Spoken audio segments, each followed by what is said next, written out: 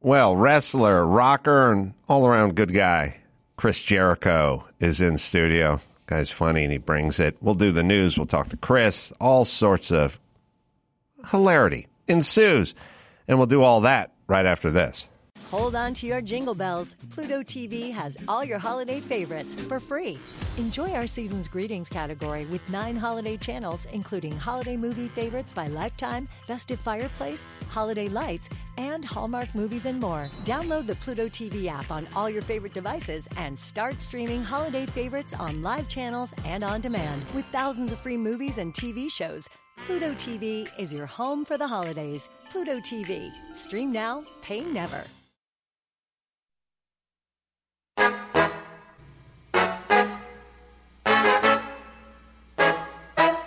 From Corolla One Studios in Glendale, California, this is the Adam Carolla Show. Adam's guest today, Chris Jericho. Plus, we'll do the news and some trending topics with Chris Loxamana. And now, he's not basic, but he does like to bitch. Adam Carolla. Yeah, get it on. Got to get on the church. Get it on. Welcome to the show. Thanks for tuning in. Chris Jericho, wrestler, musician, raconteur, yes, artist. Lover. I have a bone to pick with you, Adam. Let's hear it. It's called avocado. Oh, avocado. Yes. Totally based on that. Now, This is great. It's actually a pretty funny story, and this is a real good show business inside story. Mm-hmm. So we did Masked Singer about a year ago. Yeah. And in this Masked Singer, you have no idea who's who. They literally keep it secret from everybody. You know, your producer, and then you have to wear like a ninja outfit to get on set. A ninja outfit with gloves well, so we can't tell your race. Anything like that, right? Right. You're just starting to have a hand tattoo. You can't have, so the gloves are. So anyway, so you don't know who's on it. So, but you kind of know what your vibe is. You know, you have the costume. I was the pink dinosaur bride, which is what I was. And I was crushing it. Like, it's one of those ones, you know, you've been in the biz for a while. Like, sometimes you do something that's like, it's all right. But this one is like, this is good. Like, I feel good. I'm singing good. This costume is cool. I had adapted like this faux Keith Richards. Like, hey, man, what's going on? It's good to see you guys. And so no one knew who I was. But as you know, for the show, it's not about keeping your identity secret. It's a singing contest, right? Mm-hmm. So we had rehearsed the next 3 songs because they said, like, you know, on the down low, you're doing really good. You're probably going to go to this next level. What were your songs? Well, the ones that I sang was like White Wedding, Billy Idol, and it was like Rockstar, but Hey Now, you're All Star by Smash Mouth. Right. But we had also rehearsed like I always feel like somebody's watching me, and I Just Died in Your Arms Tonight, and there's like 3 or 4 songs that we had done. And you're a musician. You have a band. Yeah, and I was singing good. I was the rock guy. Right. You know? So we go on to do the show, and it's the next round, and you're standing there, and then they take one person out, and then there's the 2 last remaining people. And then I'm like, well, I know I'm not getting kicked off because I've already rehearsed the next 3 songs, and I'm not going to be wasting time, and there's production, and there's pyro. And lo and behold, the fucking mask comes off, and I get unmasked. I was like, what? What happened? What happened was the studio audience had a vote, and it was the one thing the producers couldn't control was the studio audience's vote. And they said the studio audience just didn't vote for you. What do you mean? I guess they didn't like the pink dragon. They all voted for the avocado. Yes. And I'm like, who the fuck is the avocado? The avocado beat the pink dragon bride guy. So that was the thing, and then I saw that obviously that you were the. I'm like, Carolla. Well, it's strange because you get sucked into the competition, as you will do, especially if you have a background like I'm sure you do of athletics and sports and stuff like that. And, you know, everything sounds like a goof and a whim at the beginning, but then at some point you get into the environment. It stops, and you become a competitor. Right. Right. And it doesn't really even matter what it is. It's just all of a sudden you're there, and it's important. Yeah. And that's when it gets dangerous. Right. Because it's like going from I was with this prostitute last night to I'm in love with a prostitute. Yes. Which now becomes more dangerous. Yeah, and that's the thing. Like, they had asked me to do Masked Singer a few times, and I just thought the concept of this is so preposterous. Like, who would want to do this? And then you watch it, and it's actually, you start getting into the idea, and they asked me again. So I said, yeah, sure, I'll do it. But I want to do something like that's opposite of what you'd expect Chris Jericho to be. I was thinking maybe be like a fairy or something. Like, did they give you a choice? They didn't give me a choice, but I said, I want to do something against type. And they said, we've got this idea, we agree, of doing this bride. You know, we don't know if you're male or female or whatever it is. Like, that's perfect. But walking in this thing, because it's a full-on Godzilla costume. Like, you have to be strapped into it, and there's a zipper in the back. Like, I always remember thinking about, like, if there's like a nuclear war or a zombie outbreak or something, I'm never going to get out of this damn thing. You're you're going to rule the nation. Because they'll all be bowing at the giant dinosaur. You know what I mean? You will become, everyone will become your minions. With the Keith Richards accent. Yeah. You'll become the de facto leader. But like you said, you get super into it, and then the bride becomes kind of your alter ego. And I really enjoyed the show, and that's why, like you said, when I got, we do these shows, you've done a million of them, you've done Dancing with the Stars, etc. It's like you get eliminated and you still kind of stings, but this one I was like, I'm going to the final. I can feel it.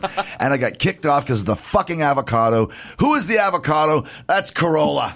Jeez Louise. Now, I've felt look at this guy. I can't sing, and Right. I don't have any musical ability, but there's still a big difference in karaoke songs. Like, if you give me Vehicle by the Ides of March, I will fucking knock that shit out. Have your vehicle, baby. Any way you want to go. Yeah, which I was pitching. You know, they're like, no, let's do a song you're not that good at. Right. But the first song I got was Hit the Road Jack, and I was like, oh, I could do that one. And then the next one I got was some Helen Reddy song or something. Oh, right. So it was some chick song from the 70s, and I was going against a woman, and I was like, I'm never going to be able to. Yeah. You're So Vain, I think. That's the one. Yeah. That's the one. Yeah, that was the other one that I had rehearsed as well that I didn't get to do because you trumped me. But I don't. Well, maybe it goes this way with a lot of songs, but I think the song shouldn't have a gender attached to it. Like, You're So Vain is a Carly Simon song where she's clearly singing about maybe Warren Beatty. Right. And he walked onto the yacht and blah, blah, blah. And it's like definitely a chick's song. You know what I mean? Like a little more gender fluid, neutral song probably would have helped me in my act. Yeah. So you did White Wedding at the... I did the first one I did was All Star. Oh, All Star. And then I did what's another one? There was another song that I did that was a big song, Cake by the Ocean or something along those lines. And then the third one I did was White Wedding. Yeah. And you remember all the rehearsals and all the going through the songs with the vocal coach, and you just shut up and dance. That was it. Shut up and dance. Walk the moon. Yeah, Walk the Moon. So, but it was a really cool contest because, like you said, it's not just your singing ability, but also you have to play this character. You know, not the easiest thing. I'm sure Avocado Man probably wasn't the easiest thing to do either. And then you've got vocal lessons, and then you got to be secret. You're a ninja at all times. No one can see you. Yeah, it was a really bizarre, like almost a fever dream type experience. And also, you'll appreciate this. I know you will. It was one of my favorite things that I've ever done because, you know, when you do Hollywood things, you and I are friends, we know each other. But when you don't know people, it's always that little awkward, like, hey, how's it going? Like, you know, you're kind of just sitting around, kind of getting to know each other. You don't have to do that because you're not allowed you're not allowed to see anybody. No. And you could get a massage in the back because they're like, if you're going to wear an 80-pound dinosaur head for 4 hours, we'll give you a quick rub and tug in the back. It will take some of the stress off you. That's right. Yeah, and I just heard, speaking of Hollywood, I just heard there was a pyrotechnics fire issue, something with you story. I don't know all the official particulars. Oh, no. I just heard it 10 minutes ago. No. It was just, I was just exaggerating. We had a show last night in Ontario, California at the Toyota Center. And we were doing like this big kind of video game inspired street fight. So there's 4 of us that were on the rampway, and pyro goes off. And I was wearing a suit because this video game is called like the last Last Dragon, Gaidon. It's like a Yakuza type thing. So I was like, I'll wrestle it in a Yakuza suit and kind of be cool with it. Yeah. And I felt my suit getting a little warm, and I realized my arm was right in the pyro that was shooting off. But it wasn't bad. It wasn't like flame pyro. It was just kind of like sparkler pyro. Quick, yeah. But it was enough to be like, oh, my arm is actually in the pyro. I shall remove this. So yeah, there wasn't really an incident. And somebody, of course, noticed it, and I was like, yes, you're all right. My arm was in the sparkler fire. Wrestling guys are able to carry on now. You know, I'm friends with Goldberg. You know what I mean? Does X amount of matches a year. Guys, because I guess they're taking care of themselves. They're, you know, doing a little hot yoga or something, stretching out, modern pharmaceuticals. I don't know what it is, but they're not breaking down and unable to do it. They're now carrying into their 50s now, which I don't think was a thing. It wasn't 40 years ago. It's interesting. It's not just wrestling either, though. It's kind of all of society, right? All of society. Like I was just, I'm listening to the new Stones record, Hackney Diamonds, and it's like brilliant. And you see the Stones on all these shows, and they're 80 years old. But you don't see them as 80; you see them as the Stones. You don't realize it. Or you see like Jeff Bezos. I don't know. He's yoked. He's 60. Right. He's banging some hot chick. I mean, you just look at Bezos and Lauren Sanchez. And when I was young, old people were old. They had old hairdos. Yes. They dressed old. Aunt B from Mayberry was probably 49 when she landed that fucking role. Lauren Sanchez, Smoke Show, is 51, or I don't know what. That's the whole point. I have no idea how old she is. I think now. Alice from the Brady Bunch was like 43. Yes, and you're right though, and that's my point about like I look at a picture of my dad when he was 40. And he's got the velour sweatsuit, and he's got the giant glasses, and it's like, he's about ready to retire type thing. And he played hockey for 10 years. It didn't take long for him to get turned into an older. It's not like that anymore, Yeah, so, I know, and I don't know if it's. I mean, it's probably an accumulation of things. It's one of its mindset. Like women, when they turn 45 back in the day, now it was time for the old woman haircut. Yeah. Right. And no more long hair, no more extensions. You would never walk around in tight, form-fitting jeans and stuff. Like you just, guys would get a pipe and a cardigan sweater and they some slippers and they just gracefully. I'm like, how old is Jeff Bezos and Lauren Sanchez? Because they're just out there crushing it. Bezos is 59. All right. And Lauren is 53. Right. So there you go. Jeez. All right. No version of them existed in my childhood. No. I mean, I just turned 53, and I'm still having great matches. And, as long as you try, you can look good. You can be in shape. It's just, I think the way of the world has changed now to whereas, like you mentioned, a certain age puts you in a certain category. And now that doesn't exist anymore unless you allow yourself to be in that category. I meet people all the time that are 10 years younger than me that look 10 years older. It's kind of like up to you to decide where you want to fit in the societal food chain, shall we say, these days. But is there a regimen for you? Like you're doing more stretching, more yoga, more saunas or whatever? I went through a yoga period. I had some back issues. I did the yoga for about 10 years. And then now it's mostly just kickboxing and bicycle riding. I don't lift weights as much, but kickboxing is such a great body workout, and it's great for your muscles and definition and that sort of thing. And then diet. I mean, diet is everything. You can do any workout you want, but diet is really where I found I made a difference over the last few years. What is that for you? Well, I about 2 years ago, we were on tour with Fozzy in England, and I was really short of breath on stage. So I had a rock doc come to check me out, took some blood, and found out that I had a pulmonary embolism, had blood clots on my lungs. Wow. Which is like game, stop, don't pass go, right to the hospital, you're fucking in trouble.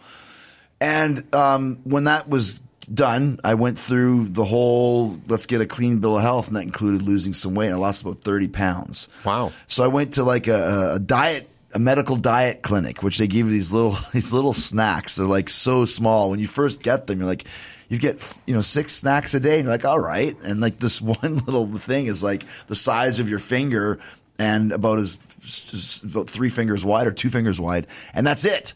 But what you realize is when you get kind of acclimated to eating less is that in our country, people eat so much food. Yes. Like you go to Europe or something like that, you will go to a restaurant and order some food, you get a little plate of food. Right. You go to, Outback or something. They're giving you food, and there's this amount, and there's 2 chicken breasts, and there's 18 ribs, and there's so much food. That was the biggest thing, was portions, I think, was just cutting down on that was more than anything. Well, I think maybe we're doing a lot of emotional eating.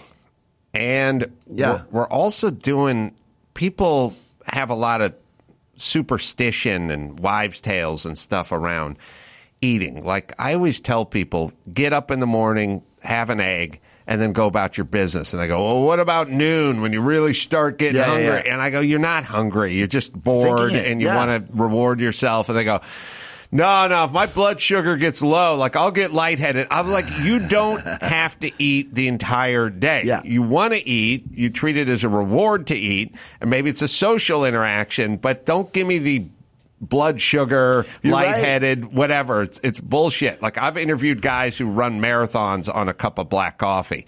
Like you don't need nearly as much as you think you need. But like you mentioned, it's ingrained kind of in our brains that the breakfast, lunch, and dinner, and then this and this. And when you go to like I said, this weight loss clinic, you realize, like you said, all that's kind of not true. And there's so much about you want to eat throughout the day, regularly, but just little bits. And if you do that, like the worst thing you could do is like fasting.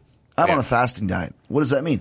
I don't eat anything all day, and at 7 o'clock I can eat whatever I want. Right. I ate 2 pizzas and 2 cheeseburgers and an apple. It's like, no, it doesn't work that way. You lose weight by eating a little bit more throughout the day, but smaller portions. But I'm not a scientist. I didn't know this shit. I've been in pro wrestling for 30 years before I figured out what a real diet was. You said your dad was a professional hockey player? Yeah, for 10 years. Where did he play? He was actually on the first ever Los Angeles Kings team here in '67. Wow. And he did the Kings for 3 years. He played with Rogie Vachon? That might have been a little bit before Rogie's time. It was more Terry Sawchuk was the goaltender when he was there. And they did Rangers for 5 years and then did Blues for 2 years. So he had 10 years in the big leagues, That's pretty damn impressive. It is, man, especially back then because, there was only, LA was the expansion, so there was only 12 teams back in that days, you know what I mean? So there was probably 18 guys in a team times 12.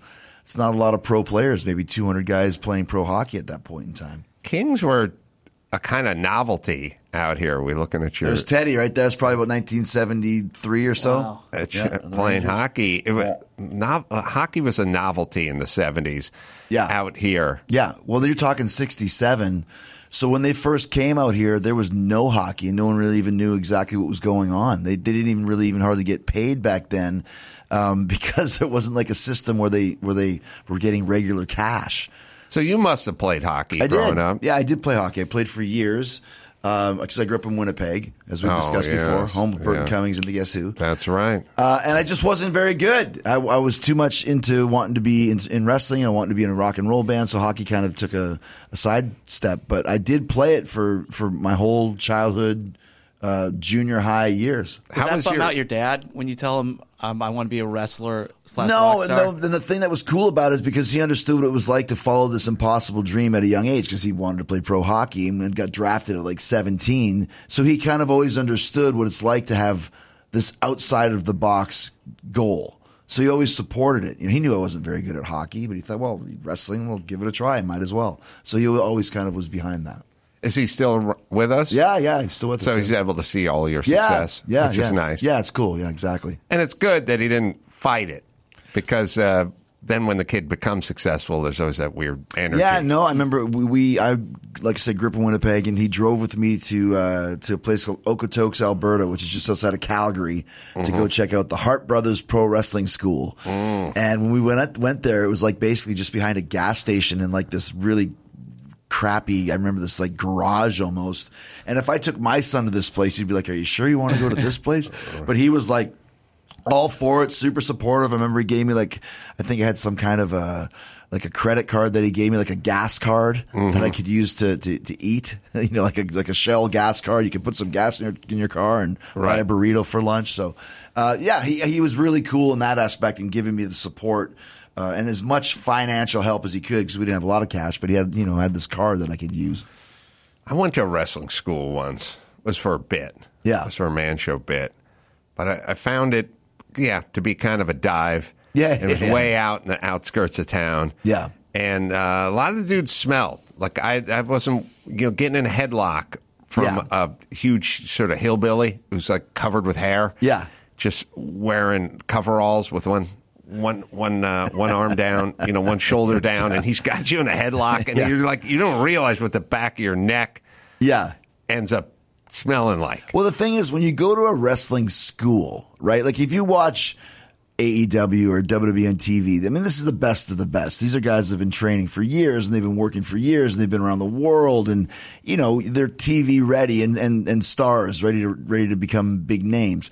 When you're at a wrestling school, you've got a lot of guys that are just showing up going, this sounds like fun. Right. And they stay for a week or 2 weeks and split. But a lot of these guys, they're fat or they smell or they don't brush their teeth. I remember all the guys, I'm just describing all the guys I remember in our camp. A guy who I don't think washed his ass maybe ever. And you're in there with the ring with these guys. And it's like, dude, they actually had to give hygiene lessons at the Hart Brothers camp. Like, guys, you have to wash yourself, take a shower, cut your nails, brush your teeth, gargle. Like, you have to have good hygiene to be in wrestling. People just didn't know it was terrible. Like ringworm was like a really big thing with all the wrestlers. Ringworm. Yeah. That's, man, I haven't heard of that in a while, but I had some ringworm bouts from dirty mats and dirty people. Who's someone who is just really good technically at wrestling that us lay people couldn't appreciate or know about?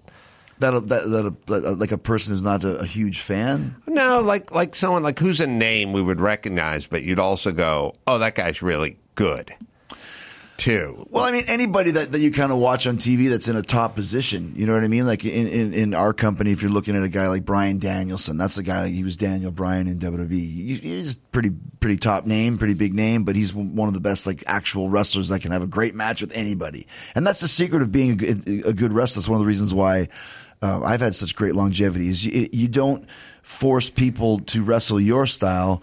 You kind of wrestle their style. Mm-hmm. And that's kind of like, it's called being a ring general. If you're a ring general, you can make anybody look good just by kind of feeling what they do and working around that. You always want to accentuate people's strengths and hide their weaknesses.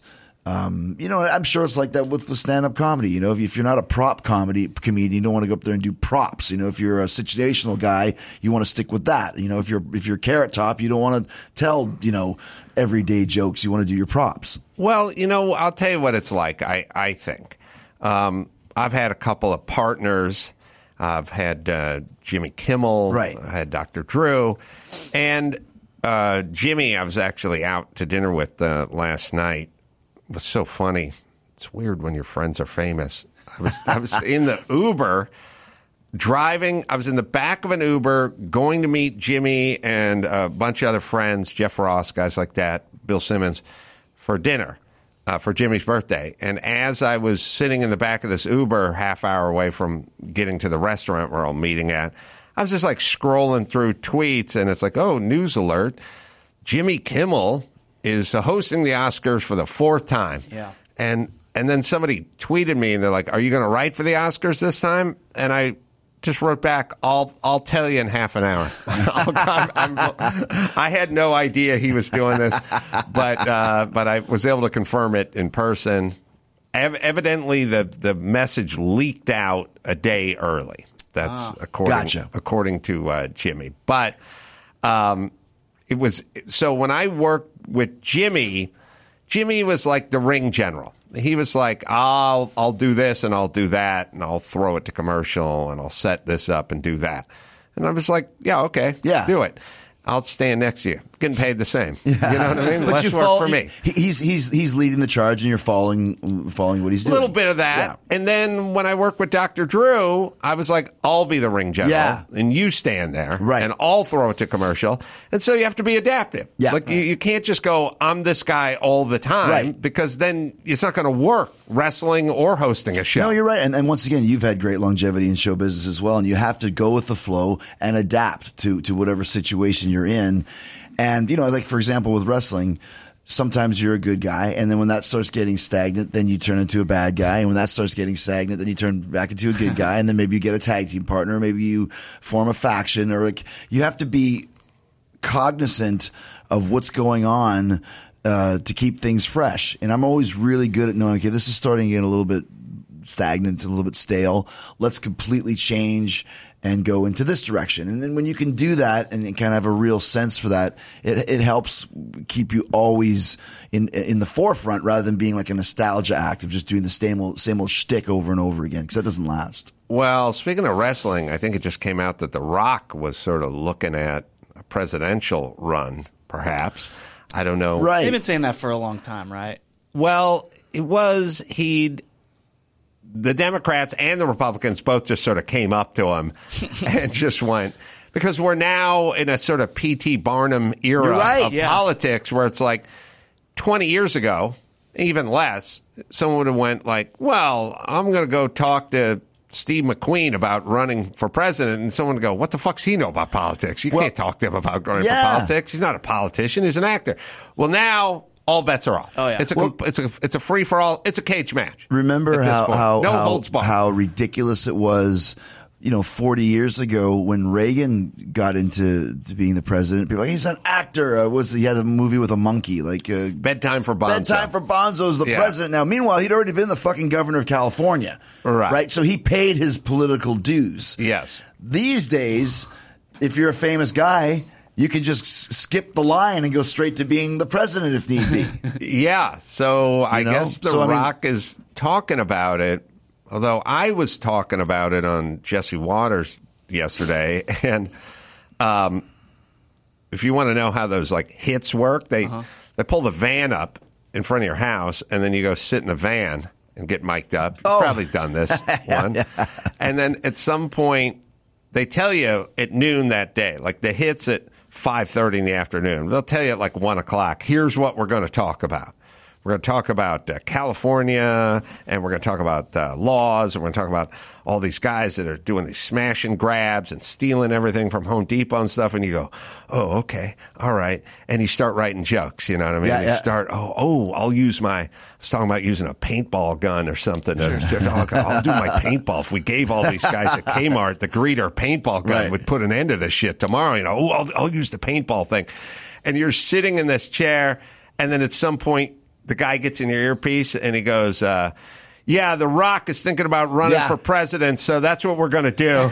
So Jesse's going to be with you in about 30 seconds. And you have a whole fucking notepad of notes about paintball jokes. And like, I guess I got to come up with something on the fly. about The Rock. Improv. And I basically said, but I kind of meant it.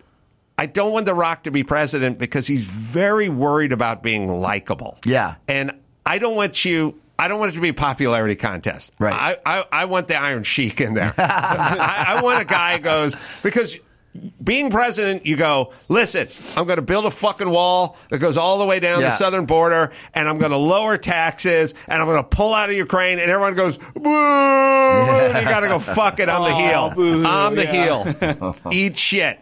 The Rock is so worried about his image and like pleasing everyone and having everyone love him, that's not going to make that'll be a Melba Toast leader. I need a guy who can take the booze. Right. Well, I mean, and like you said too, I mean, if somebody like a pro wrestler like The Rock, I mean, obviously he's a movie star, but he's a pro wrestler. Like, would that be cannon fodder for his opponent? Because there's a lot of people who don't like pro wrestling in the States. And then does it become like a pro wrestling debate? Like, we don't want the wrestler in because we don't like wrestling. And then you're not even paying attention to the actual, events and the actual issues that are going on. Violence. Right. Yeah. But he built his career off of fooling the American people. Yeah. He's not real. Wrestling isn't real. He's playing a character. He's playing a character when he's your president. Don't vote for him. I don't know. I think the days of us sort of slinging the mud for the past may have been ushered out with Trump. Not that they don't try to bust him on everything and call him everything. But it used to be like, we'll take it to a different realm. If you got caught having an affair, that was sudden death for a campaign, right? In a political career. So nothing anymore, right? People don't even care. They don't even care anymore. Yeah, what else you got? Trump banged a porn star, and it was like, yeah, that's what I'd do if I was Trump. He's got my vote. Now he's got the porn star vote and the working man's vote. So it's like, there used to be disqualifiers. It used to be disqualified to be black or to be gay or to be a woman. We're not really there anymore. Yeah, I mean, it's interesting because, like you said, all those old tropes kind of go away. But then again, too, you can get canceled for calling somebody the wrong name. Yes. So there's that, too, now. So you don't know, like, where do you stand and where do you go? And I find it's not as bad now, the cancel culture. It was really bad during the pandemic and the lockdown and kind of all that mania that was going on. I find now that it's kind of settled a bit where people just aren't as uptight. Because back then, I think all of us were just at home looking for something to fucking bitch about. Bored. So let's just bitch about everything, right? Right. Yeah, we were sort of thinking, how can we pick people off from our sofa in our bathroom? Yeah. Like I don't want to go outside and get into it with people, but I can use my phone and see if I can't collect some scalps in my bathroom. Just doing it that way. Which is a weird, the impulse of saying, like, I'm bored, I'm not productive, I'm doing too much day drinking, let's see whose career I can destroy. That's a bad impulse. If that's your impulse, you should fucking find a bridge and jump the fuck off it. Because this impulse of, like, I must take people down it's scary. I mean, all the pandemic did, like, what I really noticed is we have a whole bunch of bad qualities as human beings. And I don't mean that as a super pejorative, but I just mean we have things to tamp down. Mm-hmm. And that's what you attempt to do with kids. Right. You know what I mean? Like, you go, oh, that kid just won the spelling bee, Johnny, and you didn't. And then the kid's impulse is to go, well, that kid's fat. You know what I mean? Just a bunch of bad impulses. Those impulses you always have. Yeah. Like the unhealthy impulse to hope that the girl that dumped you and moved on to this other dude gets dumped by her. Right. Right? That's your impulse. Yeah. But you want revenge. But we don't live it. You know, we kind of tamp it down. You know, we have the golden rule and we have 10 commandments. We have a bunch of shit, like guardrails in place to go, let's not fall victim to horrible impulses that 9-year-olds have. Right. Once COVID hit, everyone just went, fuck it, I'm going right for the worst impulse, and I'm going to live there. Yeah. And that's what we experienced. It's so interesting to think back to that time. I mean, we're going on 3 years, thankfully. What a weird time. Like, just thinking back about that. Like, I remember, like, when we were finally starting to be allowed to fly, you still had to wear your mask. But if you were eating or drinking, you didn't have to wear a mask. But they also wouldn't serve you anything to drink other than just water. So what I would do is I would go to, like, a McDonald's and I'd order a large cola. And they'd give you and fill it to the top with ice. And they'd fill it to the top with ice. And then I'd go pour the cola out and then pour a huge thing of vodka in it and just fill it to the top with vodka. So I got a extra large vodka with ice with a straw. And I'm just sipping on that the whole flight. And that's okay. I'm allowed to do that because I have a straw in my mouth at all times. And I've got ice and I've got vodka. And you're just like, this is the dumbest thing ever. Like, I'm okay to do this. But if I put it down, then I have to put the mask on. And just the whole concept of that. It's so weird when you think back to it now, you know? Well, you could look at it, you know, kind of historically. And I'm 100% with you. In my stand-up, I do 10 minutes of the second we heard the phrase mask up in between bites, we all should have went, oh, fuck this. Right. This doesn't make any sense. It doesn't mean anything anymore. But society has many examples of, like, you know, 2 drinking fountains, one for black people and one for white people. And you go, what the fuck were we thinking? Right. Why did we even do this? You know, I mean, there are many stupid stuff. Like, when we grew up, you go to a diner, you order breakfast, from 0 to 20, there was a sprig of parsley on the side of the plate. No one opened it. No one bit it. No one held it up. No one did anything. And once in a while, it get tangled up in the eggs, and you have to fish it out, you know. But no one. And if it didn't show up with the parsley, no one ever went, hey, where's the parsley? Right. I came here because there should be a sprig of parsley. Yeah. No one touched it, but yet it was there. Right. And I always use it as an example because, like, in 1977, they had to be in a restaurant tour and be like, all right, now we need 5 bales of parsley. And somebody had to raise their hand and go, listen, every time I put a plate out with parsley, and when it comes back, when it's empty with eggs and hash browns, but the parsley's still there. Nobody wants the parsley. And then the person who orders the parsley just went, hey, We do parsley. Like, that's what we do. I don't care if it makes sense or not. We're doing parsley. Right. And then that shit goes on for like 50 years, and then at some point, people go, I guess we don't need the parsley. We got to cut expenses. Parsley's going.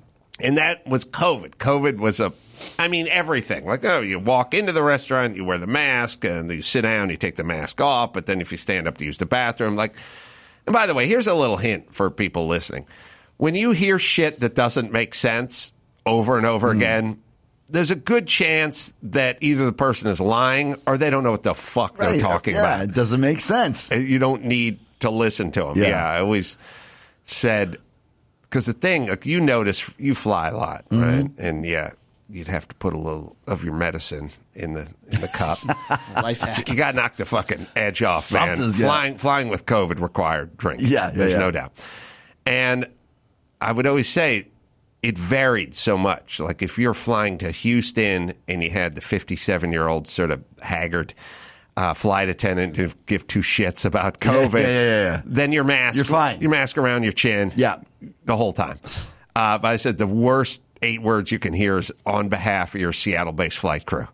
I was always like, we are fucked. This fucking skinny 24-year-old blonde, she's going to be up my ass this entire flight. And that's how it would go. If you got the flight crew from the woke places, you were fucked. If you got them from the red places, then really... Okay. Because the whole thing is, there was no quantifiable way to enforce a rule that doesn't make sense. It was opinion. It was like there was a speed limit and no radar guns and no speedometers. Like, if you didn't give a fuck, and this is how I would have been, and I know it because I used to teach comedy traffic school, and they would always tell me, if somebody shows up 10 minutes late, then they got to do 10 minutes during lunch, reviewing the safety rules or something. And then they'd go, and if they show up 20 minutes late, then they got to stay after for 10 minutes. And if they show up a half hour late, then you got to send them home because they're not getting in their full 600 minutes of instruction. People would wander in an hour and a half late. Yeah. And they'd go, I go, sit down. I don't give a fuck. I don't need to enforce this shit. I don't care. The flight attendants don't care. They didn't have to care. They could have just said, I told the guy to put his mask up, and then I went to the back of the plane, and maybe he took it down. That's all let me throw this one at you. So I was just in Japan this weekend. I'm flying back from Japan. It's Tokyo to L.A. And, the work is done. I'm flying back home. I'm excited, and so the stewardess comes. Would you like a drink? Yes, I'd like it. I'll have a double vodka on the rocks. Thank you very much. I have one. Food comes. We're eating. I'm sitting there. I'm watching Sammy Hagar Beach Bash. I'm having a good time. Sir, would you like another drink? Sure. Double vodka on the rocks. Minding my own business, not saying a word. Comes back again. Asks me again, and I said okay. When she comes back, she goes, you've had 6 drinks so far, right? And we're only supposed to give you 1 drink an hour. Oh. So you need to watch your alcohol intake. Mm-hmm. And I said, what? I never asked for 1 drink. Right. And I've only had 3 drinks, but they're doubles, sir. Okay. I'm sitting in my pod thing, watching Sammy Hagar. I haven't said a word. Yeah. And now you're telling me to watch I said, who are you, my mom? It's ridiculous. Listen, you're Canadian. Your dad played hockey. It's gotta be you grew up in Winnipeg. You're a big dude. Yes. You can handle your booze. Yeah, man. It wasn't like I was screaming or standing up. You wouldn't have even known I was there.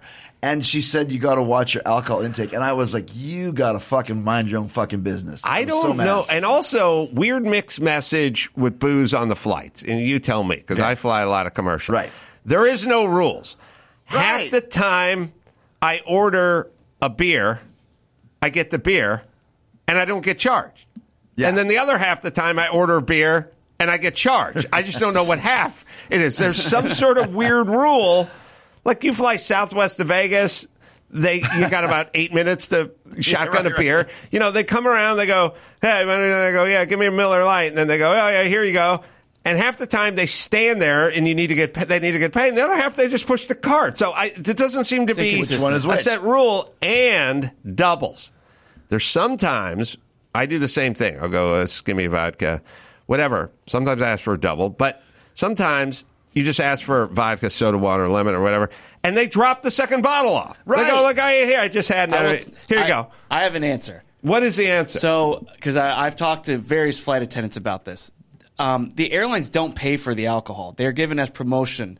So the flight attendants actually have they have full control over. They can do whatever they want. They can do whatever they want with it. On behalf of your Seattle-based flight crew, fuck off. So right, so they don't have to charge you, and nobody gets in trouble. So like a trick I've heard from different flight attendants, the same trick was walk in with a See's box of candy, give it to a flight attendant, and say, "Hey, my sister's a flight attendant. I just want to say I respect you due," and then you'll get free drinks the entire flight. Like it's just. But I've also had the guy who's like, I'll have a vodka. It's like, hey, all right, man. And he comes back with a vodka, and here's some extras. It gives me like 4 or 5 of the bottles. Well, that's a fan. Well, yeah, I know, but still, my point is you can do whatever you want. Right, that's so my don't give me point. this 1 hour drink exactly on a right. fucking international But flight. it's the same as masking up in between bites. Yeah, like, yeah, really, yeah, what is the science It of this? doesn't make any sense. I had one of my greatest COVID conversations because I realized the flight attendants were broken and beleaguered because they didn't want to fucking follow everyone around and tell them to put their stupid mask up all the time. They didn't want to wear masks. Half of them. This one comes by, I go, give me the double vodka, soda water, and lemon. And she goes, we don't do lemon anymore. And I go, why not? She goes, COVID. And That was the excuse. I go, what's lemon have to do with COVID? And she goes, I don't know. And she just walked away like, I'm so broken by this. I love that, the excuse for COVID. So I had Chris Jericho champagne. It's called A Little Bit of the Bubbly. It's an AEW thing. So the first, I did 2 separate runs. The first run was silver foil on the bottle. Second run we're doing during COVID, and I want gold foil. Sorry, the gold foil is not available. Why? COVID. Yeah. But the silver foil is available. Why? Why is gold foil COVID friendly and silver foil is not? Everybody used it. That's everything. They use COVID like they use kids on the spectrum. You know what I mean? Like, why can't you play Little League or do homework? Well, I got a little bit of the Asperger's, you know. Oh, okay, leave him alone. You know what I mean? Okay. They just use COVID. And you can't say anything. Well, how did COVID affect citrus? Like, that's the whole thing. And gold foil. Yeah, and they just it was an opening. It was basically, this is what we've wanted to do all along, but we didn't have an excuse, and now we do. Just like all the douchebags, dickheads, and bitches who wanted to correct you when you were walking on the trail without a mask 20 years ago but couldn't say shit. Right. Now's their window. Now I can hassle this taxpayer. This is awesome. All right, we'll take a break. We'll be back with more Chris Jericho right after this. Morgan & Morgan. Let me lay a stat on you. People 15 to 24 had the highest rate of emergency room visits due to car accidents of all the age groups. Oh, man, my kids are in that age group. Now I'm worried, but thank God there's Morgan & Morgan. If you're ever injured, you can check them out. Morgan & Morgan, America's largest injury law firm, over 100 offices nationwide, more than 800 lawyers, more than $15 billion recovered for 300,000 plus clients. Morgan & Morgan has proven that they have a track record, and they will fight to get you the full and fair compensation. They've been fighting for people for over 35 years. Racing my vintage cars is hard, but submitting a claim for Morgan & Morgan is easy. Am I right, Dawson? If you're ever injured, you can check out Morgan & Morgan. Their fee is free unless they win. For more information, go to forthepeople.com/Adam or dial pound law, pound 529 from your cell phone. That's forthepeople.com/Adam or pound law, pound 529 from your cell. This is a paid advertisement. Hey, I don't know if you guys know, but it's See Better, Drive Safer month now at O'Reilly Auto Parts. They have put a spotlight on items to help you see the road more clearly. All month long, receive gift cards after rebate on select wiper blades and bulbs. If your wiper blades are streaking and smearing, well, they're worn out and they need to be replaced. But good news, you can get up to a $20 O'Reilly gift card after rebate with purchase of select wiper blades. The professional parts people will install your new wiper blades, and they'll do it for free. See the road better with new bulbs? Get up to a $15 O'Reilly gift card after rebate with the purchase of Sylvania Silver Star Ultra or select ZXE twin pack bulbs. They'll even help you pick out the right bulb for your vehicle. Visit your local O'Reilly Auto Parts store for details. O Rewards members receive 2 times O Rewards points on select bulbs and up to 4 times points on cleaning supplies for your vehicle. Don't miss the See Better, Drive Safer month now at your local O'Reilly Auto Parts store or shop online at O'ReillyAuto.com. As we celebrate 14 years of podcasting, here's another memorable moment from the Adam Carolla Show's Ace Awards archives. All right, Chris and I are going to do the end here. Rich, you sing? Oh, yeah. Oh, here we go. All right, everyone take a breath. Cool, ladies and gentlemen. She's come.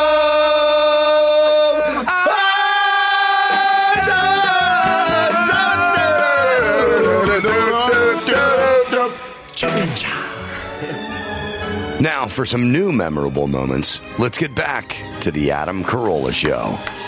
Yeah, a little Burton Cummings. Was that Burton in the Union Gap? Or was that... That's the Guess Who. The Guess Who, Yeah, sorry. the Guess Who, yeah. Yeah, sorry. That's the Randy Bachman says the best song that Burton ever wrote. Undone. Yeah. I love those guys. Have you seen Burton go on the warpath right now recently?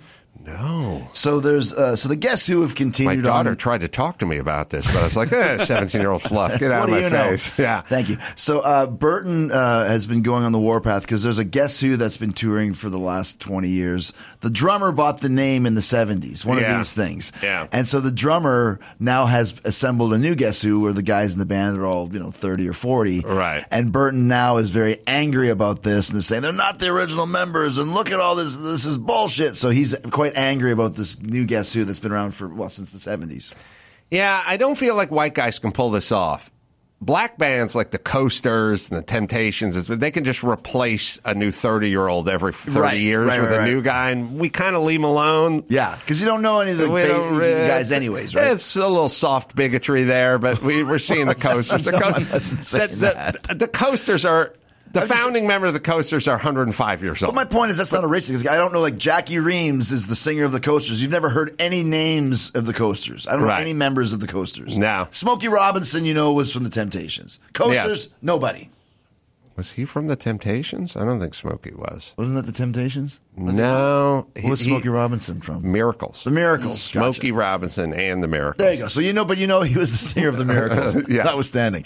But the Coasters, you don't know, so you could put in anybody, and you would just... I just think it's an element of black don't crack, too. Like, you can clearly see when a white dude is 71 years old versus 34 years old. But yes, but also, too, the Guess Who is synonymous with Burton Cummings and Randy Bachman. I love the Guess Who. Yeah, so I can see Burton's case here. All right, so let's get in. I'm very curious where Chris comes down on this. I know where other Chris, Laxamana, lesser Chris comes down. Oh, cool. On it, but not Jericho. Lil not Chris. Good Chris. Yeah, real Chris. Big Chris. Good Chris. Oh, All right. I love this. All right, I went to a fancy Hollywood dinner last night. Right. And I ate at a place called Major Domo, which is fucking fantastic. But first things first, I'm leaving Malibu. I'm like, what time is we meeting at Major Domo? It's like 7 o'clock. Oh, all right. Let me check the Waze. Hour 51 minutes. Right. Like literally, Waze said almost 2 hours. Yeah. I was like, why didn't we have this fucking dinner in Santa Barbara? Right. Like I could make it faster. But we go to Major Domo. Now, Cousin Sal's there. Jimmy's there. David Chang restaurant. Yeah, it's good. Great name, too. Yeah. There's Bill Simmons. There's Jeff Ross. Jeff Ross, Adam Perry Lang, the amazing barbecue guy. Everyone is there. And we're not paying. Our agent, James Baby Doll Dixon, is paying. So we're just going to order everything. And so we get multiple platters of oysters. And I'm sitting across from Simmons and who else was I talking to? Rob Mills. Rob Mills, a guy, by the way. Rob Mills is a guy who was a PA on The Man Show like 20 years ago. And he now runs the ABC reality department. Like, that's cool. Literally runs the whole department. He's a sweet guy.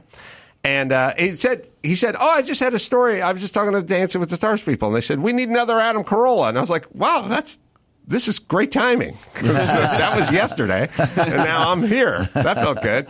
So here come the oysters. And Rob's doing the sauce and the thing and the hot, and then this one's from this place, and that other side's the oysters from the other place. And I just said, now, look, I'm from North Hollywood.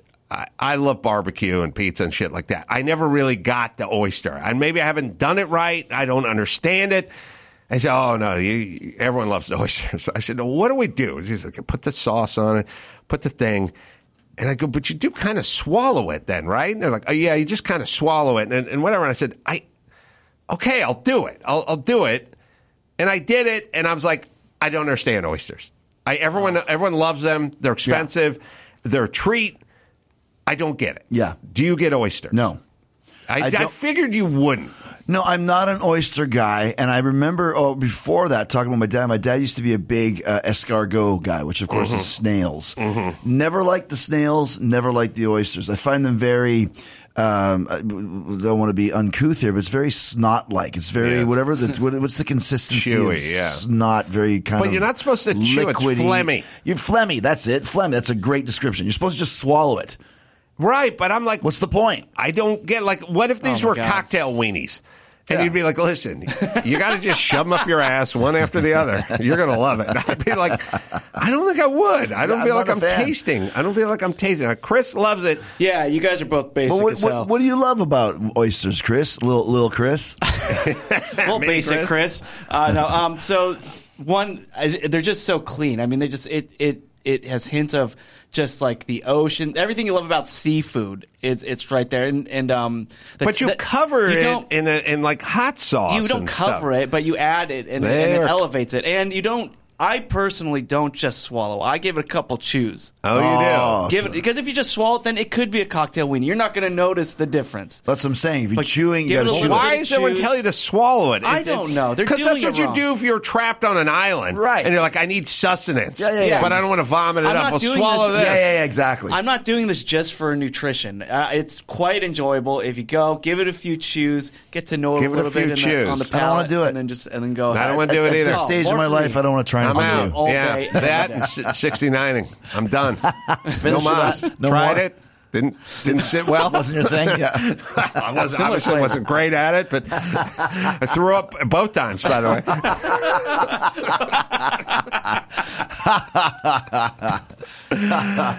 Also, I remember I went to Alaska. When we went to Alaska, and I hung out a little bit, and I went to an oyster place, and it was like a really highly renowned oyster place. You had to get a reservation to go here, right? And I go, and these oysters are insanely expensive, but I thought, I'm on vacation, let's treat myself. And the reason they were so expensive is when we get them, the guy leans in and goes, these are imported all the way from Mexico. So that's how, and they're so fresh. I'm like, I get these every day at home, and I'm paying extra just to have them in Alaska. The other thing that was, anyway, the food was great. And the great group, always great. You're sitting there between Jeff Ross and Bill Simmons, and you're sitting there with Jimmy, and you're just having a drink and a laugh. Like, it is a good group to go out with. Yeah. But here's something, Chris, you're going to have some thoughts on, I think. I am apt in that environment to order a martini. Right. And it's always a roll of the dice when you go to a restaurant that you're not familiar with and order a martini because there's 7 different size glasses. Mm-hmm. Now, if you go to Mastro's, you get a full-size martini glass and they leave the shaker. Right. So you're just there drinking this martini for 2 hours. Yeah. But you go to some cool places, and it's not a martini glass. It's like a little. If Major Domo has, a glass stick with a thimble on it, you know what I mean? And now it's like, I just took one swig off this martini, and it was less than half was left in the thing. We need to regulate the martini. I agree. You go up the street. You go to Mastro's. You will get 5 ounces of martini. Yes. You go to Major Domo, you get 1.5 ounces of martini. It's the same price. No one ever says to you, I hope you're not expecting like a martini glass like Dean Martin would drink out. It's like a little cup on top of a thing. Also, I don't like all the variations. I just want a martini glass. It's called a martini glass. It's big, it's got some heft, and it holds some liquid. Yeah, it's got a little stem on it with a thing at the top of it. You can put some liquid in. I'm the same way with that's why I mentioned before ordering a double. Because if you just order a single, these fuckers will just literally, it always annoys me when you go get a drink and the bartender takes the little shot, jigger. The little jigger. Oh, yeah. Right to the top. I mean, come on, dude. What and do you get, and that's one sip. It's one sip. I stand there and I watch those guys. The worst is when they do the quick pour. Like they just go, bloop, bloop, dun, dun. All right, here you go. And you're like, I don't know how much of that even made it into the shaker, bro. You're right. Like I just fucking give a heavy hand. And also size me up. You know what I mean? Right. I got some mileage. I'm beleaguered. I've loved. I've lost. You know what I mean? I'm over 6 feet. I can handle this thing. I played some ball in high school. Look at Jericho. He's drink, sleeved up. He's 240 pounds. This ain't going to do it. One drink an hour doesn't cut it for me on the plane. We see Paris Hilton walk up there holding a dog. Okay, there you go with the light hand. I like the guys and the girls that they pour into the glass and then it overflows and then they just put it in and they just keep the bottle going. Doesn't stop. That's the best thing. That's the best. I like those people at the airport do that. There's the lounges at the airport. There's a booze version of the I don't want to ever see again, which is which I like. There's a ketchup version of it. You know, and they give you one packet of ketchup, then you come back and you go, can I get a couple more ketchup? And they just put the box on the thing and they grab a handful and they throw 18 ketchups at you and they go, I never want to see you fucking again with this ketchup thing. It's like, okay, you don't have to be passive aggressive. I ordered a large fry, I got one ketchup. I wanted three ketchups, but I don't need a bucket of ketchup. Right. But there's a booze, like if you go to, if it's like an open bar type thing and the guy's like making you the, vodka, whatever, and he's doing it and you go, could you hit it a little harder with the vodka? There is a version where the guy's like, all right, I never want to see you again. Right. I'm just going to keep going. Shut you up. Isn't that right? Open your mouth. I'm going to dump the shit right into it. I don't want you coming back and bothering me. I do have an issue with ordering doubles is that there's no price break when you order a double. Price break. And so it bothers me that I'm paying exactly what it is for two of these drinks. There should be You're saying if one shot is $2, a double's $4. Right. You should get a $3.50. That's what I'm saying. 50% off. It's less labor. You look at, you take a look. There should be a We discount. should do a podcast called Disgruntled Alcoholics. You order a Bloody Mary. That's got the mix. That's got the hot sauce, the pepper, the lime, the lemon. Sometimes they'll even put the celery stock in there. Bacon in there sometimes now. And all I want is a little more booze. Right. But the thing's $13, and then you go make it a double. Oh, it's 26. Yeah. That's you holding your hand this way for another two. Yeah, right. I didn't ask for 2 pieces of bacon and 2 pieces of celery and extra tomato juice. And for you to shake it up, and you got to do the whole dance. I just said hold your hand that way a little bit longer. Yeah, we need. It's insane. We need a price break on doubles because then also if you instead of ordering I'll get a Jameson on the rocks. If I order a Jameson rocks and a double. Then by the time I'm hitting that second, whatever the double was, it's getting warmer. It's getting watered down. Yeah. Where I could get a fresh one and be the same thing. We don't. Yeah, we're way off. It's like the mansion tax here. I'm always. Yes, the double you should get a break because that's the direction you're going. Right. And they're saving time. They're saving washing glasses, whatever, all the things. It's material, minimal everything. effort. Minimal effort. You're literally getting 61 cents more of vodka, and they're just doubling the price. Yeah. And you're turning your wrist one extra time. Right. That's not extra labor. I feel the same way whenever I hear about the mansion tax. Tell us about the mansion tax. The mansion tax is California is so fucked up, but it's a Los Angeles thing, which is they've enacted this mansion tax where if you sell a house that's $5 million or more, you got to give the government 4%. Oh. Yeah. But if you sell a house that's $10 million or more, you have to give the government 5%. So you have to give them a higher percentage. So if you sell so if Jay-Z and Beyonce sell their $200 million house in Malibu, and I don't even know if it goes to Malibu, maybe just Los Angeles. I don't know. But the point is, if Barry Manilow sells this mansion in L.A. for $50 million, he has to pay a higher percentage to the city than someone who sold their house in Encino for $5.2 million. Okay. That's fucking retarded. Right. Why do we do that? Why is everything wrong? Like, why is all governmental ideas backwards and bad? But wouldn't the more expensive house equate to being higher taxes if it's a $10 million house? Well, it's higher. Look, if you're the government, right, and you go, would you rather somebody sell a $5 million house and then give us 4%, or sell a $10 million house and give us 4%? They'd go, well, I'll take the $10 million house. Right. And then if they were smart, you'd go, yeah, but how about let me pitch you a mansion tax real quick. Sell a $10 million house and give you 3.5%. They'd go, well, that's still more money than a $5 million house. But they don't work that way. They go Barry, the other fucking let me direction. pitch you this, the mansion tax. Would you rather have someone who buys a $5 million house and you get 4%, or someone who buys a $10 million house and you get 5.7%? Is that what it is? It's 4 and 5.5. Yeah. It's a lot of math. Fucking nuts. It goes up. I don't... Yes, in every other world, it goes the other way. Right. If you're playing the nickel slots, you don't get the free buffet in Vegas. But if you're in the high roller room with the fucking whales, they will keep the cocktails coming gratis. For free. Right. Exactly. And ain't no arguing over doubles over there. Yeah, you're right. That double, that's a travesty. It is. It really is. And the Jameson double is fine. I still feel you. But when you start getting into the mixed stuff, the Bloody Marys and the Pina Coladas, that's when it really... But you're also inadvertently making people fat. Because... Well, that's the thing, the Bloody Mary's got a fair amount of calories in it. And my thing is like, well, I like to catch a little buzz and have a little less calories, so double it up. Well, and that's the thing. Once again, when I mentioned having the embolism and losing the weight, I drop wine and beer and whiskey, just vodka, which has the lowest calories and no mix. Keep it clear. You just go with the clear. And that I feel that's the best way to do it. Minimal hangover, the least of the calories. It's the lesser of all evils. Just stick with that.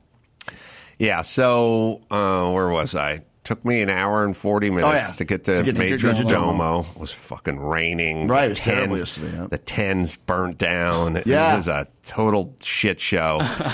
Getting there was like deep downtown L.A., like real like outskirts, so crazy homeless and Winnebagos parked everywhere, and just a fucking mess. But we ran up the bill.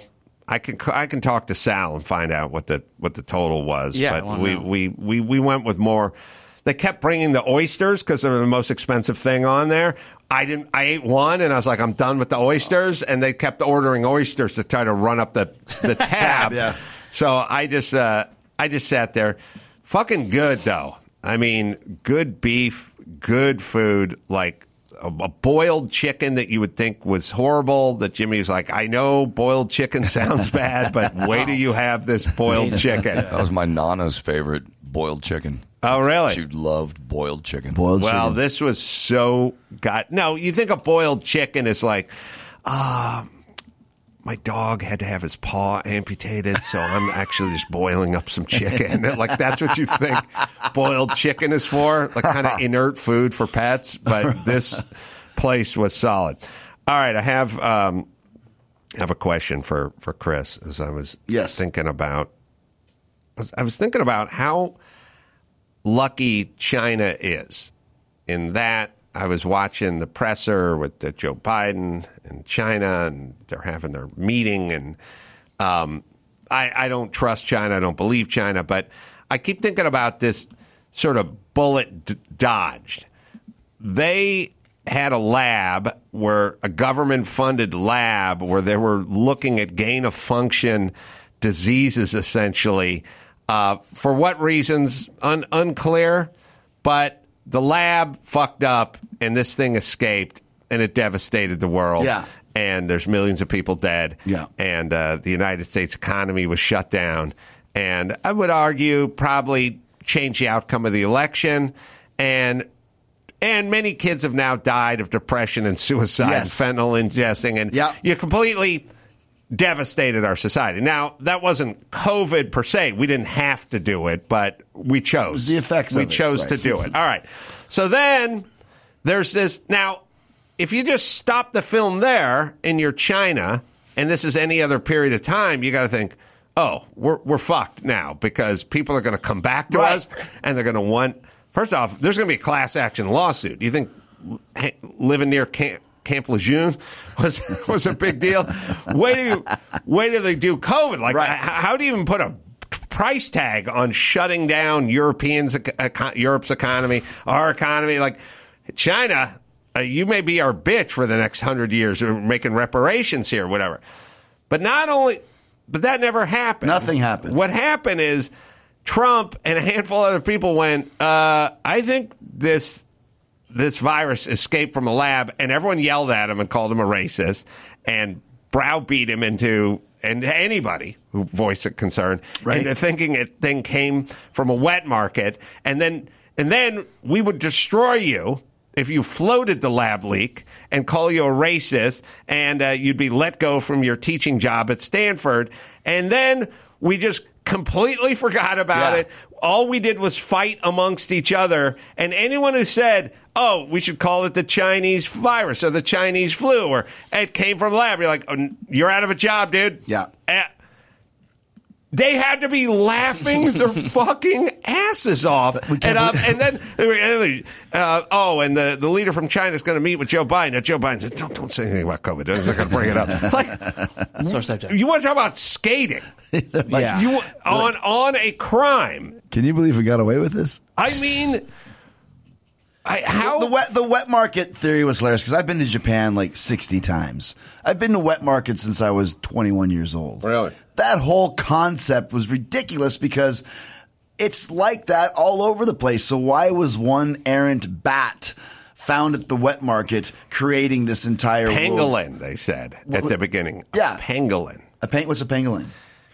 It's like an armadillo fucked a raccoon and out came a pangolin. But how does that equate to a pandemic? None of it makes any sense. I'm just saying, if you were, it'd be like if you murdered your wife. Right. And then at some point, somebody started going, I think Jericho may have. Oh, you think he what? I think he may have murdered. Right. You're fired. You shut up. You get out of here. You're out. And you're off Twitter, too. And then the next person went, I don't know, kind of looks like there's evidence. You're off Twitter. Your fucking counts are down. And you're out, too. Like, you'd be sitting around at your home with your new girlfriend going, this is the fucking greatest thing ever. I can't believe I did it. Anytime somebody brings it up, they get fired from their job. Yeah. This is the greatest windfall ever for them. Like, and I get it. It was all Trump derangement syndrome. He just said China and he just said lab, and they all just went, we're just going to do the opposite of that. But if you're China, I mean, what a windfall. Do you think we're ever going to come back to that of going after China for some semblance of revenge? I don't. Well, Joe Biden's not going to do it. Yeah. That's for sure. And there's no. Did you hear what happened today? No. So, Chinese President Xi Jinping, he signaled that China will send new pandas to the United States, calling them envoys of friendship between the Chinese and American people. That'll do it. Yeah, we're ready to continue our cooperation with the United States on panda conservation. Turn the page on COVID. We got a bear that sits. No pandemic talk, just panda talk. Panda. Yeah. Panda bear. Yeah. So we're getting pandas, and they're doing that to, just improve relations between the U.S. That makes and this China. better. Let's bring in some pandas back. Yeah, how about like a Whitman sampler, too? Like then we could completely forget about the million dead Americans. Jesus fucking Christ! No, he's not going to do anything. And if Trump gets back in, Trump may try to do something, but then he'll be shouted down for trying to do something. They literally got away with it.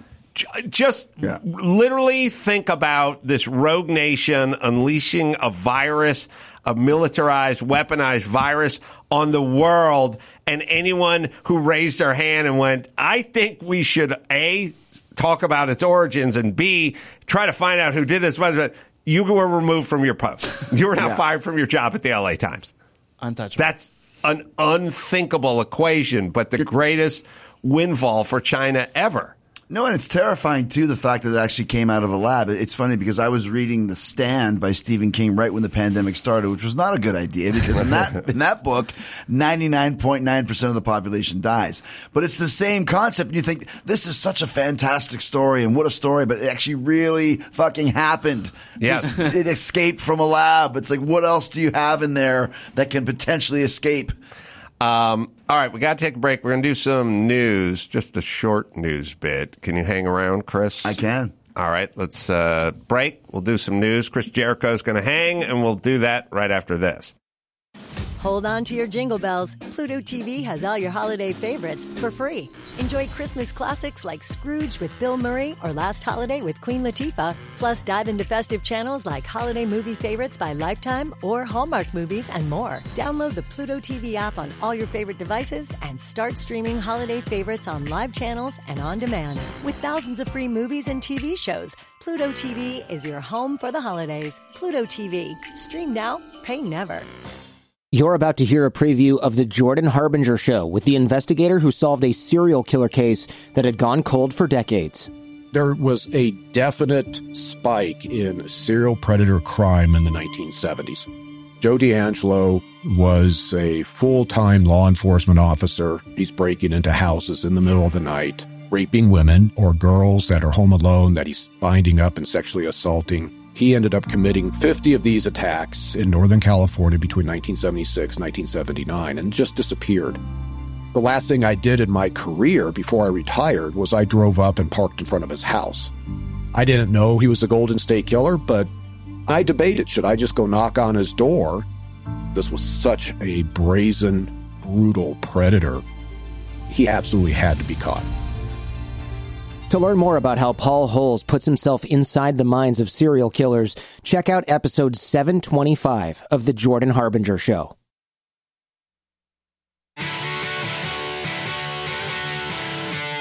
It's time to check Adam's voicemail. Ace Man, get it on. It struck me the other day during one of your ranch rants that a buddy of mine has spent a lot of time in Central America. According to him, on menus and stuff, they will refer to ranch in like Guatemala as salsa americana, a.k.a. American sauce. So I thought you would enjoy that little tidbit, as ranch is everywhere, full of seed oils. Amen. Later. You can leave us a message at 888-634-1744. Chris Jericho's here. You can go to chrisjericho.com and All Elite Wrestling, AEW, every Wednesday night on TBS. All right, we got a little news to get into. Yeah, so actually, before we do that, did you talk to Jimmy about the Oscars at all?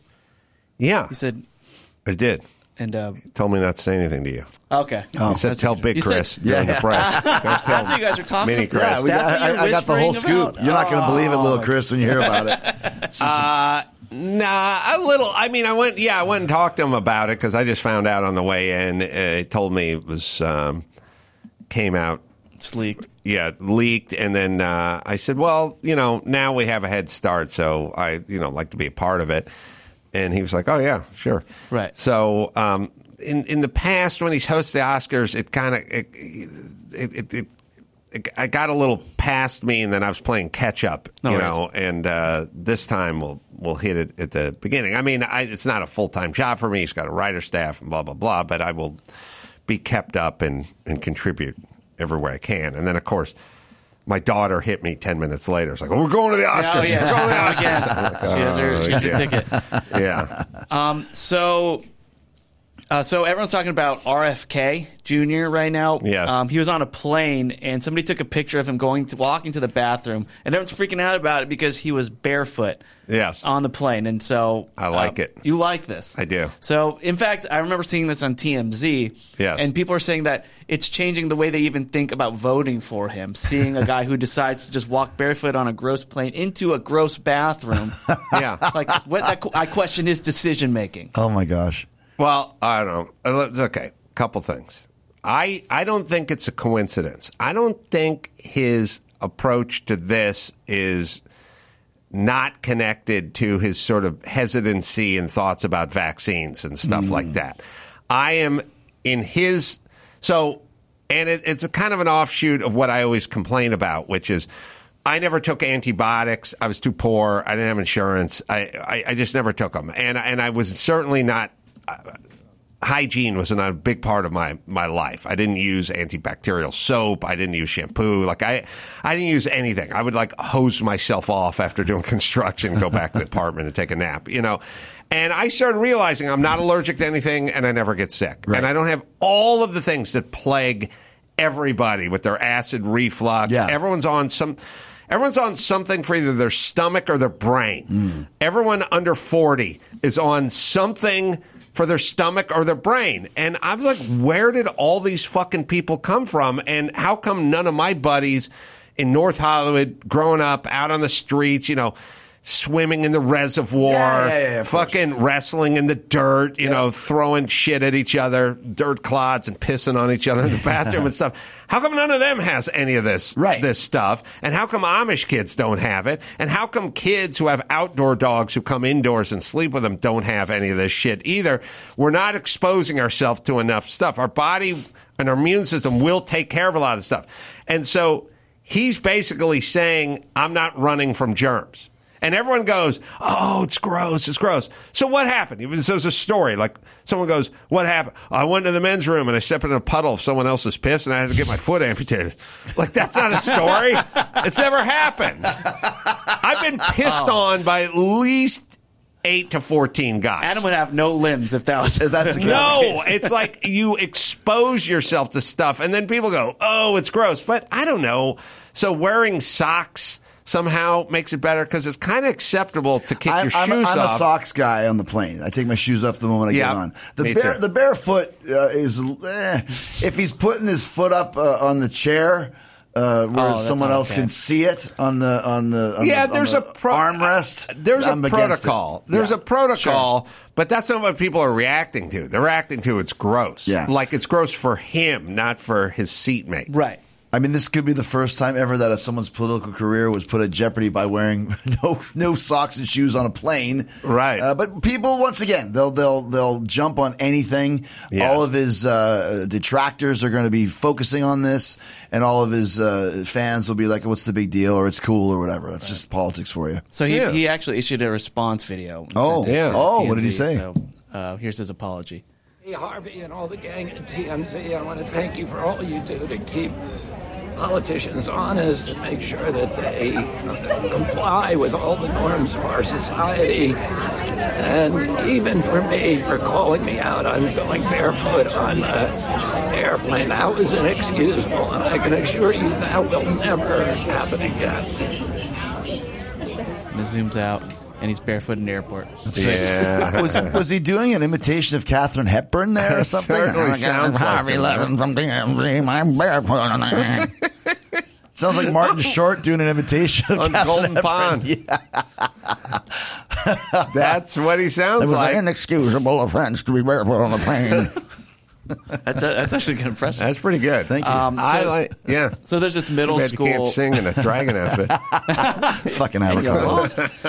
How humiliating to get beat by me. Tell me about, you know what I mean? How did I feel? That's devastating. Then I had to sit next to fucking John Lovitz and watch you sing. Yeah, if they pulled that avocado head off and Burton Cummings was on there, it's not so bad. You'd be fine. I'd be jumping around. But you got a rank amateur.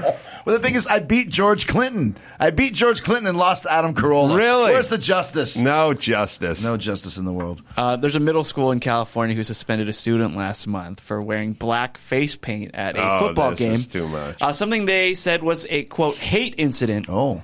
According to a suspension notice issued by the school's principal. So they banned the 8th grade student after he wore this black... we'll put a picture of it, too. Wore black face paint at the football game. A security guard even told him to put more of the face paint on. They said it was more like war paint.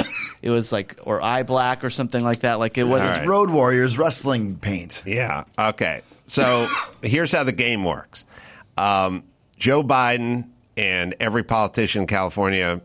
and Christopher Wray from the FBI and everything, they all just go, white supremacy is the biggest problem this country faces. And then they all repeat it over and over again. And then the dingbats from the zoo from the zoo, from the View. Well, it should be kept in a zoo.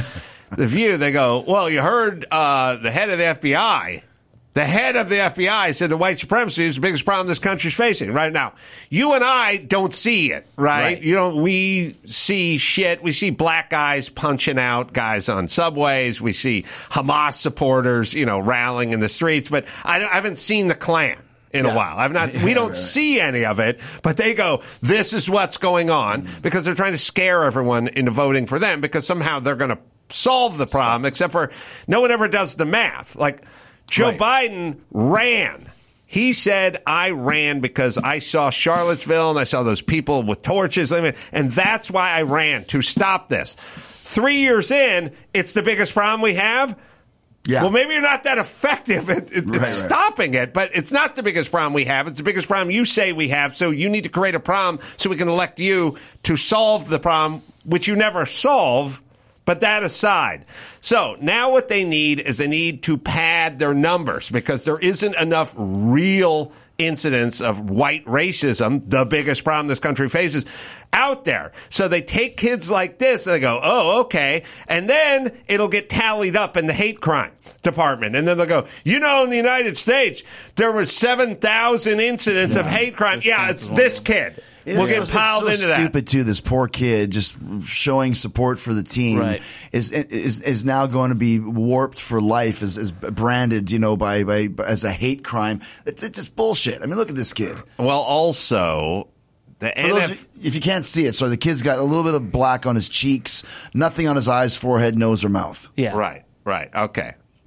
So it's also, you got to blame the NFL. Because they used to use the lamplight shit. They just put the shit under your eyes. And then that gave way to black stickers that they would put under there. Looked like the aforementioned cocktail weenie. I almost put one up my ass when I got drunk. I was like, give me that. I got chewing first. Yeah. So then they went back to the lamplight, the black grease paint, and all these jackoffs started doing their whole face in it. You can look up NFL guys. I think Howie Long's kid, when he played for the Eagles several years ago, was doing it. Do you know what I'm talking about? Do you watch the NFL? They're going full Batman. Right. It's not just the shit under the thing. They're going full pirate face with this shit. So that's what this kid is doing, because he's watching the NFL and all these linebackers, black and white. There you go. Look at that there. That's a really same similar paint as that guy right there. Oh, and by the way, this is 10 years ago. You can find guys now that are going full, what's his name, many years ago, from the Minnesota Vikings, bald, interior lineman, undersized, Hall of Fame. Shit, no one knows this because you're fucking Canadian. You're no help. Rogie Vachon, pow, you're on that Dieter shit. Brock. You can't name guys from the Canadian League. I can. Oh, God. All right. There's only one, let's see, 80s, bald, black. John Randall. John Randall in the 80s, early 90s had the full Batman shit, and now it's in vogue. Right. In the NFL games, guys are taking that lamplight and they're doing their whole face. That's what this kid is doing. Yeah. And if I'm defending him, let's look at John Randall. Look at that. Yes. Yeah, with the helmet on, that's all you see. Right. So John Randall goes full war paint mask with it. That's what he did. All right. If I'm this kid's fucking lawyer, not that he has one, but I'm just coming in with 5 pictures of contemporary NFL guys. It doesn't matter though, Adam. Once you get branded by that, guilty is charged for life. Right. Now, that's why you sue. Do any of these people think he was actually doing the vaudevillian blackface? And the answer is no. No. They don't. So then what are they doing? The ultimate, but still. They're padding. Yeah. They're padding. They made a proclamation, and now they're finding numbers to fulfill their proclamation. Did they think that the guys on horses were beating Haitians who were coming over the river? No, they did not. They didn't think that, but they said it because they're trying to pad the record. And the record is 2 ways. when a black mob kills a white teenage kid by just beating the living life out of him physically, CNN is not interested in that story because there's no padding to the narrative in that story. So that's how it's going to work. But if George Floyd goes down, that's 24/7 on CNN. It's true. A middle-aged junkie career criminal is gone. CNN is wildly animated about it. 16-year-old boy had his whole life in front of him, defended a kid who was being bullied. He was beaten to death. CNN, where are you? Yeah. Any thoughts? Any interest? Right. No? No, you're right, though. Okay, you're padding your record then. It was the same way when that Uber Eats driver a few years ago, the immigrant who came over, and then was the two black chicks jumped in his car and drove away in his car, dragged him and killed him. Right. That story came and went so fast. Yeah. There was no narrative for CNN. Exactly. No narrative. So this is what it is. So if you get caught on the wrong side of the narrative, you're fucked. I mean, there's one person who was executed January 6th. That's a chick, a miniature chick, who was shot in the face, point blank, by a black officer. Good news for him. He's still got his gun and his badge. Right. We don't care about him. He was called a hero. Yeah. Bad news for her, she's dead. That's how the narrative works. Bad narrative. You talked about, the deadliest insurrection or not since Pearl Harbor. Well, I got some bad news. These guys, by the way, you're counting people, Capitol Hill policemen who killed themselves a year later as part of the death toll from the insurrection, right? Okay, so are you trying to pad your numbers or not? Because that sounds like you're padding your numbers. Narrative. And if you're the black cop who shot the chick in the face, nothing. They didn't even go into trial. Right. There's one shot fired on January 6th. One shot. It was a black Capitol policeman who executed a chick. Now, she was riding. She was climbing through the window. Unarmed. Pow. Right in the neck. Dead. CNN, where are you? Yeah. I thought you were vehemently against cops using their guns and killing citizens. Isn't that a big issue for you? Uh-oh. Wrong narrative. We get it. Moving on. Yeah, Can't pad a record. Can't tell a story. Okay. Fine. Just realize it, everyone. Just understand it. You can watch CNN. You can watch any news outlet you want, but understand what they're doing. That's all. All right. Chris, I know, he's got a heart out. Where are you going? You're doing more work? I got to fly to Phoenix today, and then we got, I know this show airs on Monday. We had shows on Friday and Saturday at the Forum for AW. So, wow. And Wednesday was at Toyota Center in Ontario, so it's an LA run for us this week. Nice. Leaving out of Burbank? Leaving out of Burbank. You got your tumbler with you? You need some travelers? Hit the McDonald's I need to hit the extra large Coke from McDonald's, please. Yes, with a couple of travelers. A little Smirnoff. One drink an hour. Good news is Phoenix is only about an hour away, so it should be all right. All right, well, Chris got to make a flight, so we'll bring it home a little early. I'm going to be in Nashville, Zany's Comedy Club. That'll be December 1st and 2nd, doing 4 shows there. Huntsville, Alabama, Vegas. You just go to AdamCarolla.com for all the live shows. Check out ChrisJericho.com. That's his Big website. Chris. And, of course, Wednesday nights, AEW on TBS. And you follow him at X, formerly Twitter, at I Am Jericho. Fun. It's fun. Come Always back fun. anytime. Thanks, man. Avocado versus the Bride death match. Yes. Until next time. Adam Carolla for Chris Jericho and Chris Max Battle. Lesser Chris. Say it. A little Chris. Mahalo. Leave us a voicemail at 888-634-1744 and get your news to CBA's man at AdamCarolla.com.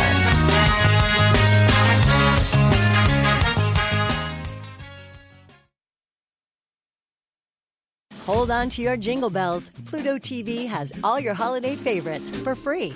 Enjoy our season's greetings category with 9 holiday channels, including holiday movie favorites by Lifetime, Festive Fireplace, Holiday Lights, and Hallmark movies and more. Download the Pluto TV app on all your favorite devices and start streaming holiday favorites on live channels and on demand. With thousands of free movies and TV shows, Pluto TV is your home for the holidays. Pluto TV. Stream now, pay never. Hold on to your jingle bells. Pluto TV has all your holiday favorites for free. Enjoy Christmas classics like Scrooge with Bill Murray or Last Holiday with Queen Latifah. Plus, dive into festive channels like Holiday Movie Favorites by Lifetime or Hallmark Movies and more. Download the Pluto TV app on all your favorite devices and start streaming holiday favorites on live channels and on demand. With thousands of free movies and TV shows, Pluto TV is your home for the holidays. Pluto TV. Stream now, pay never.